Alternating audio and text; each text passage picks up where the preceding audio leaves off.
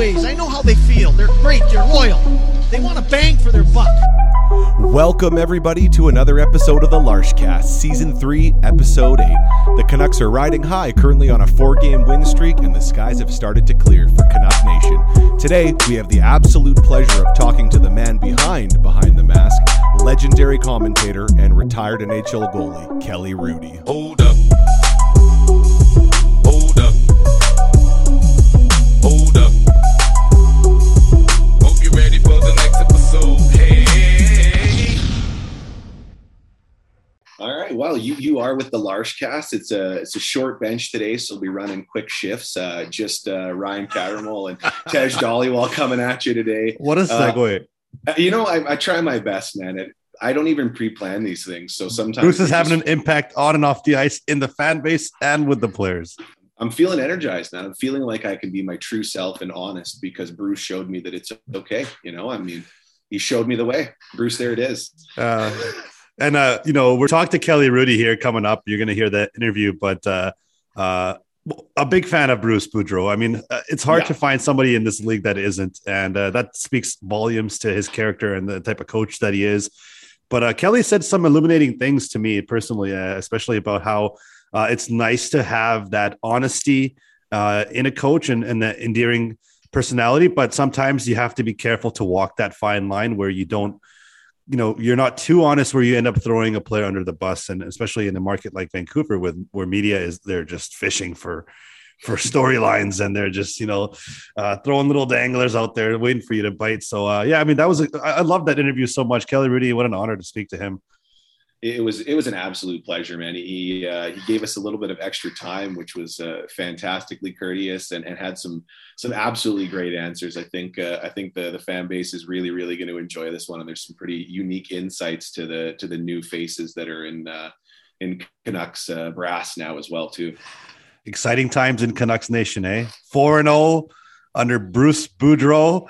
The chat that we started in the Larshiner section is going crazy around this market. I mean, I was coming out of the game the other day and I saw 50 or 60-year-olds starting the chat in the concourse. Bruce, there it is. And I'm just loving life right now as a Canucks fan. But we can't get ahead of ourselves because we have a long climb ahead of ourselves here to get out of this near basement position that the team put themselves in and has found themselves in. But I mean, if I were to ask any fan out there right now whether or not they believe this team could come back and can claw their way back into the playoff race, I don't think there'd be a single fan that would say no. I mean, maybe some members of the media would, but I don't think there's a single Canucks fan out there in Canucks Nation that would tell you, looking you dead straight in the eyes, that no, I don't think they have a chance. So that's the way it is right now as a Canucks fan. I love it. You are with the LarschCast, Ryan Cattermole and Tej Dhaliwal, and we are joined by the great Kelly Hrudey of Hockey Night in Canada, behind the mask, you name it, basically. He's been a part of it. Thanks so much for joining us and giving us some of your time today, Kelly. How you doing? I'm doing well. My pleasure. Man, that's a long time ago, behind the mask. I'd almost forgotten that part or that segment of my life. It was transformative for me because it, as you guys remember, that segment, it was just usually Scott Russell or Scott Oak or Elliot Friedman on occasion and myself for an entire show, Western based, and that was just such a fantastic time in my life, and I really enjoyed it. Well, it's funny, you nailed it, Western based. I think that's probably why it sticks with me so much. As Western Canadian hockey fans, we don't always feel like we're very well represented in the market. So maybe that's why it rings so fondly with me as well, too. So it's great to hear it was a formative time for you. It definitely was a favorite of a lot of the fans out here as well, too. Moving to the Canucks talk here, because we've only got a short window with you. I just want to get your sense of we've seen a lot of changes in Canucks Nation and a lot of things that may still transpire. And I just want to see that the team's riding a 4-game win streak. They're going for 5 now. Obviously, the players on the ice have to play the game. But how much of this would you attribute to having that new, it's weird calling Boudreau a fresh face, but that fresh face coach behind the bench?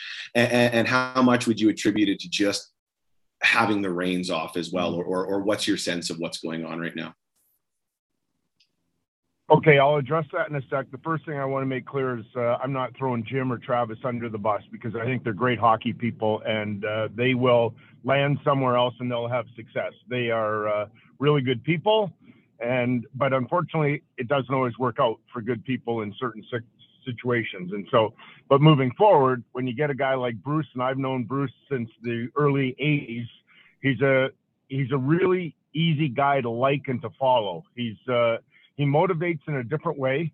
He really makes you feel good about yourself.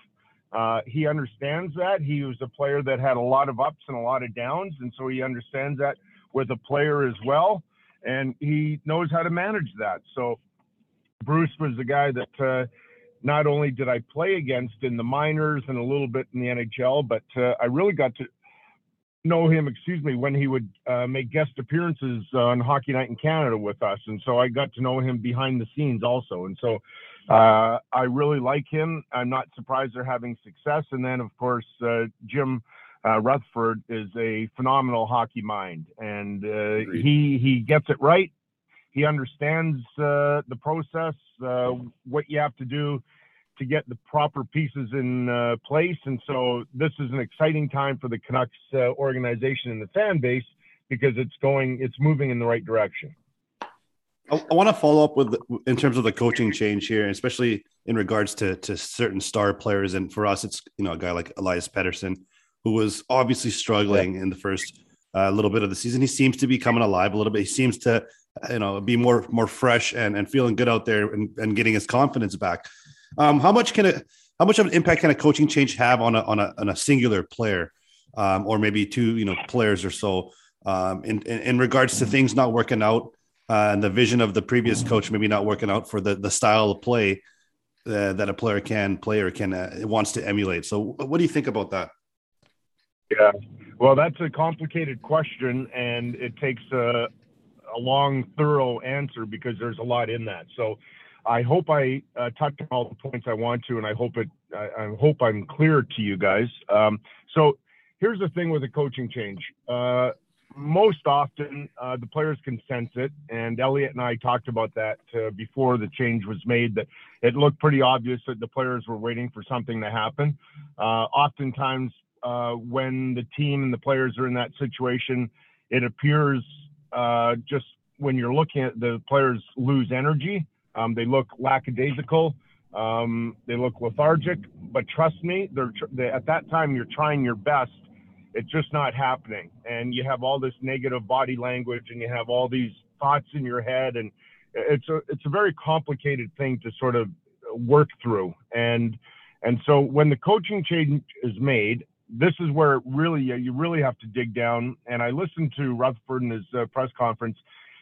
He most likely isn't going to look at doing changes until January 31st, when he gets an idea of what his team might be right now in the current rendition, or what it looks like. The thing is, if I'm not mistaken, I think I'm right, but January 31st, between now and then, there's 23 games that they're going to have. So the important thing about that message is that typically when a coaching change is made, you can't look at the first 10 games. It could be 7 games, it could be 15, whatever that number is, but my magic number is usually 10 games, simply because you can be easily fooled by two things, the wins and or individual performances. Because oftentimes there's a coaching change, and then the players get rejuvenated, energized, more focused, all these little things.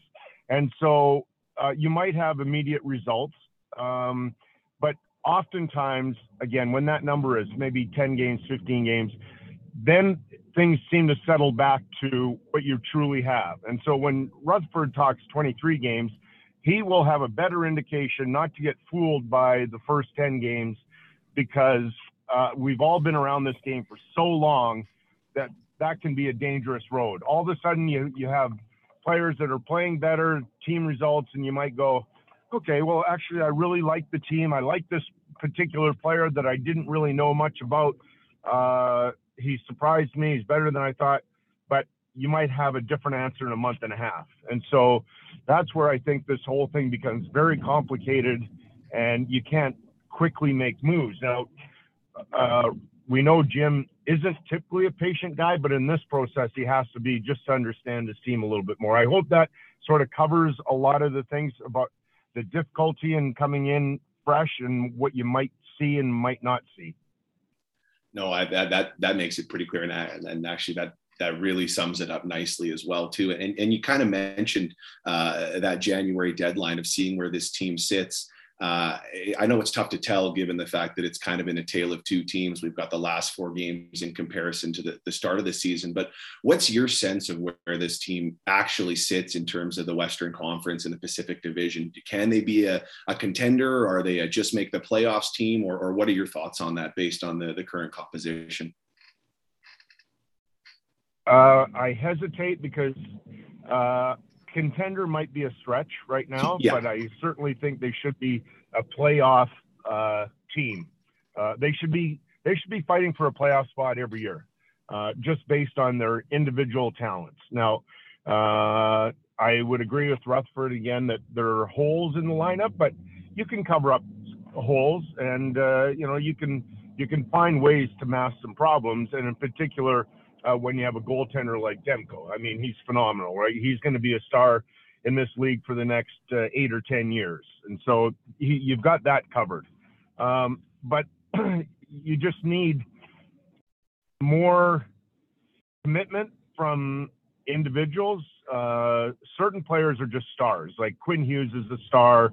Pettersson should be, for whatever reason. He lost that swagger that we were also enamored by, right? When he first came in and he did things that we were thrilled with, and then he lost that, and you've got to find a way to get it back, and maybe it's slowly starting to appear again. But I do think this is it's a good team that should be in the hunt every year, and for whatever reason they're not, but you have to accept where you are, and now you just have to find ways to get better and better. I totally agree. And it's interesting you talk about PD and his regression and the fact that he should be a superstar. And I had a question here, and you kind of teed me up perfectly, but I'm going to take it from a bit of a different angle. A lot of times you see the way players are performing on the ice as an indicator of where their confidence level is at. We've seen a pretty quick transition from PD from struggling to get a one-timer off a couple weeks ago to pulling off a Forsberg-esque move in the shootout the other night. We've seen the Zagreus Milano goal, YouTubers like Pavel Barber. I'm just curious of what's your sense of a player trying that move to try and garner some confidence as an ex-goaltender, and have you softened on any of that as a broadcaster, having to talk about those plays visually and the impact they have on the fans? We're going to call this the Tortorella question. 100%. I've been on board for a number of years. The young players in our game have never been better. And I think this goes back, again, it's a deeper question and a deeper answer. This goes back to the hockey environment, I'm going to say about 10 years ago, because prior to that, for a young player coming into an organization, you had to so-called prove yourself. And that would be either spending more time in the minors, which I am on board with. I don't think time in the minors is a bad thing at all. But secondly, when you're with the big team, you were usually on the third or fourth line, or you were the fifth or sixth defenseman. You weren't given key moments in a game. And again, you had to do that, quote, earn your ice time. I think now that they're sort of gifted their ice time a little bit earlier than before, and that's a good thing. Coaches trust the young players more than ever, so they get an opportunity, and a good opportunity, to show what they can do. And with that opportunity, they're usually a little bit more confident, and so they try these things that weren't, I guess, in our game maybe 5 years ago, or maybe a little bit longer. And so when you see it in the game, maybe some people are taken by surprise, but I like it. I think that it's a new element, and it brings a unique talent level to our game that we might have seen it in practice. Now, I'll say this, and I don't know if you guys saw me on Saturday, but in our pregame show, I was talking about the Zagreus play to Milano. And what I mentioned is that I did the first game this year. It was a Wednesday, I think it was October 12th. I did Winnipeg in Anaheim. And typically as a broadcaster, when I'm up there for warm-up, I'm watching both teams, and I'm trying to take stock of line rushes, individuals, and so on. And the player that had my undivided attention was Zegras, because I had never seen a player do these sorts of things in warm-up with the puck. You know, I've seen a lot of great players, and I've seen a lot of players do unique individual things, but nobody to the level like Zegras. And so that in part had my attention on him, where I truly understood this guy is special, and I hope we get to see his great individual talent shine. He might already have the best hands in the game. He's a rookie. He might. He might. Like, I should finish up on that. So yeah.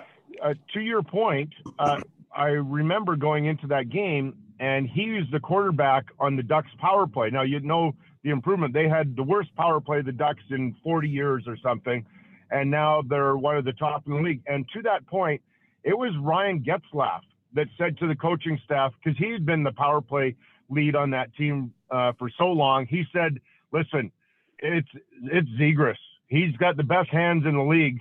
We have to make sure we take advantage of that. And so he runs the power play now in Anaheim. And that tells you, if a veteran is willing to give up that role for a young player, you know he's special.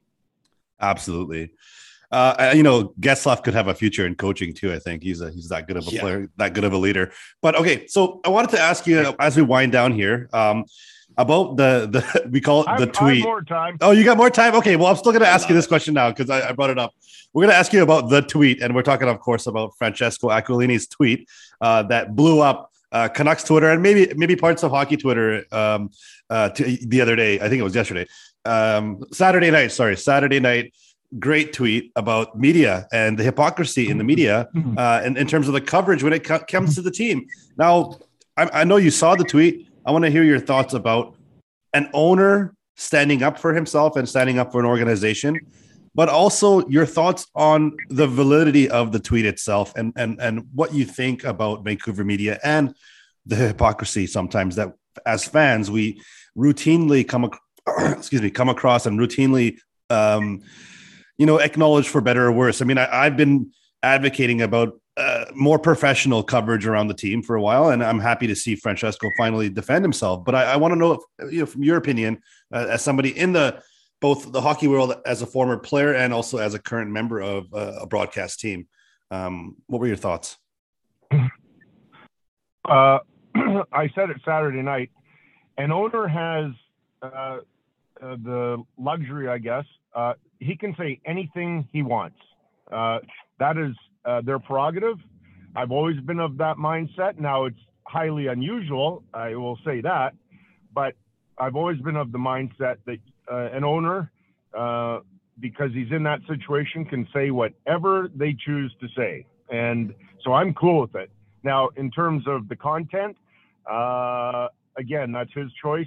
I'm not picking on any media base. I'm not going down that road because I have many friends in every media base, whether it's Vancouver or wherever. I don't influence what they say, and I don't judge what a person says in their media duties or responsibilities. We all have a belief, and we all follow our gut and our heart. So the only thing I'll say to that is that I thought it was a really brave thing for the owner to do, and I move on from that. I think if an owner's putting his face out there, as he has recently anyways, you know what? I think a fan base can follow that. Yeah. Well, and speaking of fan bases follow, I think your overall message of kind of not mudslinging at other fan bases or media outlets is something that maybe could to take on in Vancouver and would be a good thing for this market as well too. I just have a quick question about we've seen Boudreau throwing some chirps Rutherford's way about scoring his first NHL goal against him, and he was promptly traded to the Leafs a week later and taking some credit for that. I love seeing this kind of banter in the media and between players and coaches and staff because I think we're starved for a little bit of personality sometimes in the player interviews and all that. I'm just curious if you've ever had a similar situation where you had like somebody who's gone on to be an iconic coach or something that maybe you had a unique first encounter with, or if there's maybe a player that you hear goalies talk about performing well against a certain player, if there's maybe a guy that you could talk about every time he came down the ice, you felt like you had his number or something like that. Excuse me. Well, that works both ways. So there were certain players that I truly felt that I had an advantage over, but there might be plenty, if not thousands, of guys that probably felt the same way when they faced me. So, and I think I don't think you can, at least in my opinion, and what I can recall, it was never career long. It might be a month long, a season long. There were times where I thought that every time Pavel Bure had a breakaway, and he had plenty of them on me, that he had the upper hand. Yet there are other times where I really felt that I had the better of Pavel. And so it may be cyclical. There were times when I really felt that maybe a guy like Joe Nieuwendyk, he would go on a great run with me. I thought he was the best at deflections in the game at that time. There are other times where I thought I had the upper hand on him. But in terms of chirping, you guys are going to love Bruce. I mean, he's a classic, right? And I just love his personality. Yeah. And he's very endearing. And you get to like him immediately. And the reason why you like him immediately is because he's not a phony. Some people you like immediately, and you learn later that they're phony. And I remember Garrett Joyce wrote an article about a particular person in the game many, many years ago. And he said something like, if you know this person for 30 minutes, you like him. If you know him for 5 years, you can't stand the guy. So, but Bruce is not that person. He's the same guy that I met in the early 80s, and he's had an amazing career. And his chirping is genuine, right? Like that's, he's that guy. So I never really had a coach though that had that personality. Maybe the closest might have been Barry Melrose, and Barry's gone on to do amazing things as a broadcaster. But it's no secret. The guy that I learned the most from definitely was Al Arbour, my first ever coach in the National Hockey League. Right. And unfortunately for all the other coaches I ever had in the National Hockey League, Al was my first, and so I had high standards about my expectations about my coach. But the thing that I learned most about Al is that no matter how stern he might have been, how to the point he may have been towards you or your play, every night when I put my head on my pillow, I knew Al cared about me. And that's a special talent. Right. Yeah, I mean, I think with Bruce, what I like the most is how refreshingly honest he is. Yeah. And you said endearing. I think that those two go hand in hand. And it's funny. He's not, it's like he's not even trying to be funny or trying to chirp. It just comes across naturally because he's telling the truth. And the truth is what it is. But I wanted to follow up with a question about you know what, to that point, hang on. Yeah, go ahead. To that point though, I find it, you've got to be careful there when you're talking about being honest, because sometimes honesty when you're talking publicly is hurtful. And that's where I think that key balance is. And that's why I love Al Arbour and Barry Melrose and Tom Webster and some of the other coaches that I had, because they could be honest and they could share, but I didn't ever feel as though they threw me under the bus. And that's the key fine line when you're dealing about the relationship between a coach and a player. Yeah. Because once you feel that your coach is throwing you under the bus, that changes that coach-player dynamic. Yeah, that makes perfect sense. So yeah, just I want to follow up with a question about your own playing career that Ryan asked in terms of goal scorers that you've faced. This one is just in relation to the one score that was the most dominant during your playing career. Because right now, if you ask all the goalies in the league, or especially the goalies that have been around the league a few years, they're all going to say Alexander Ovechkin, because it's pretty obvious. He's the greatest goal scorer maybe the game's ever seen. And when all is said and done, he's going to have that number one spot. But in your opinion, who was that premier goal scoring talent, that number one that dominated the league during your time? Oh boy.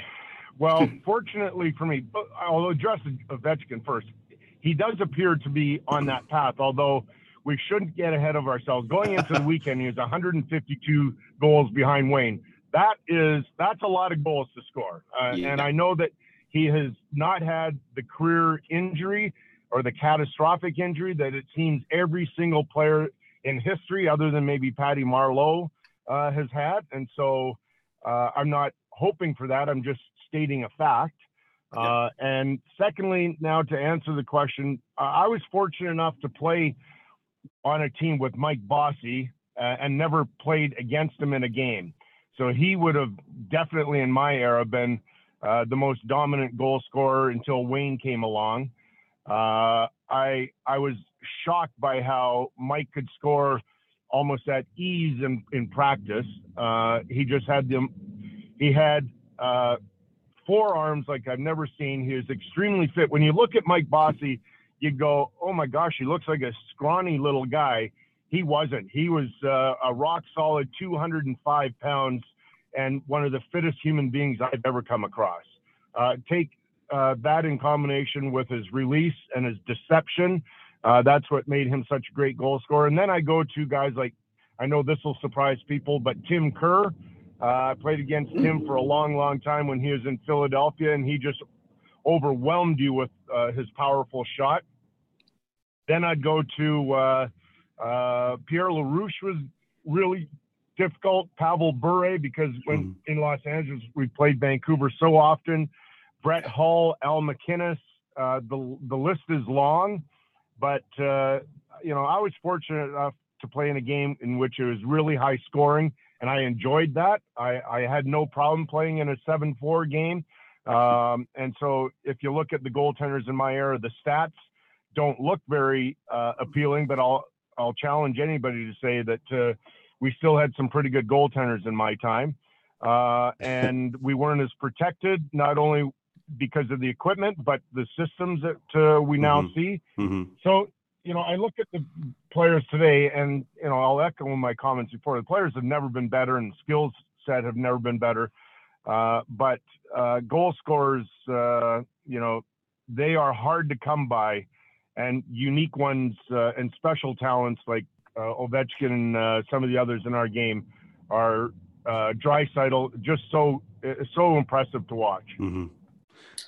Sorry, Ryan, I have to follow up. One last question there, Kelly. Your greatest save that you ever made. Not what people think about your saves, but in your opinion, the greatest save that you ever made. Ooh.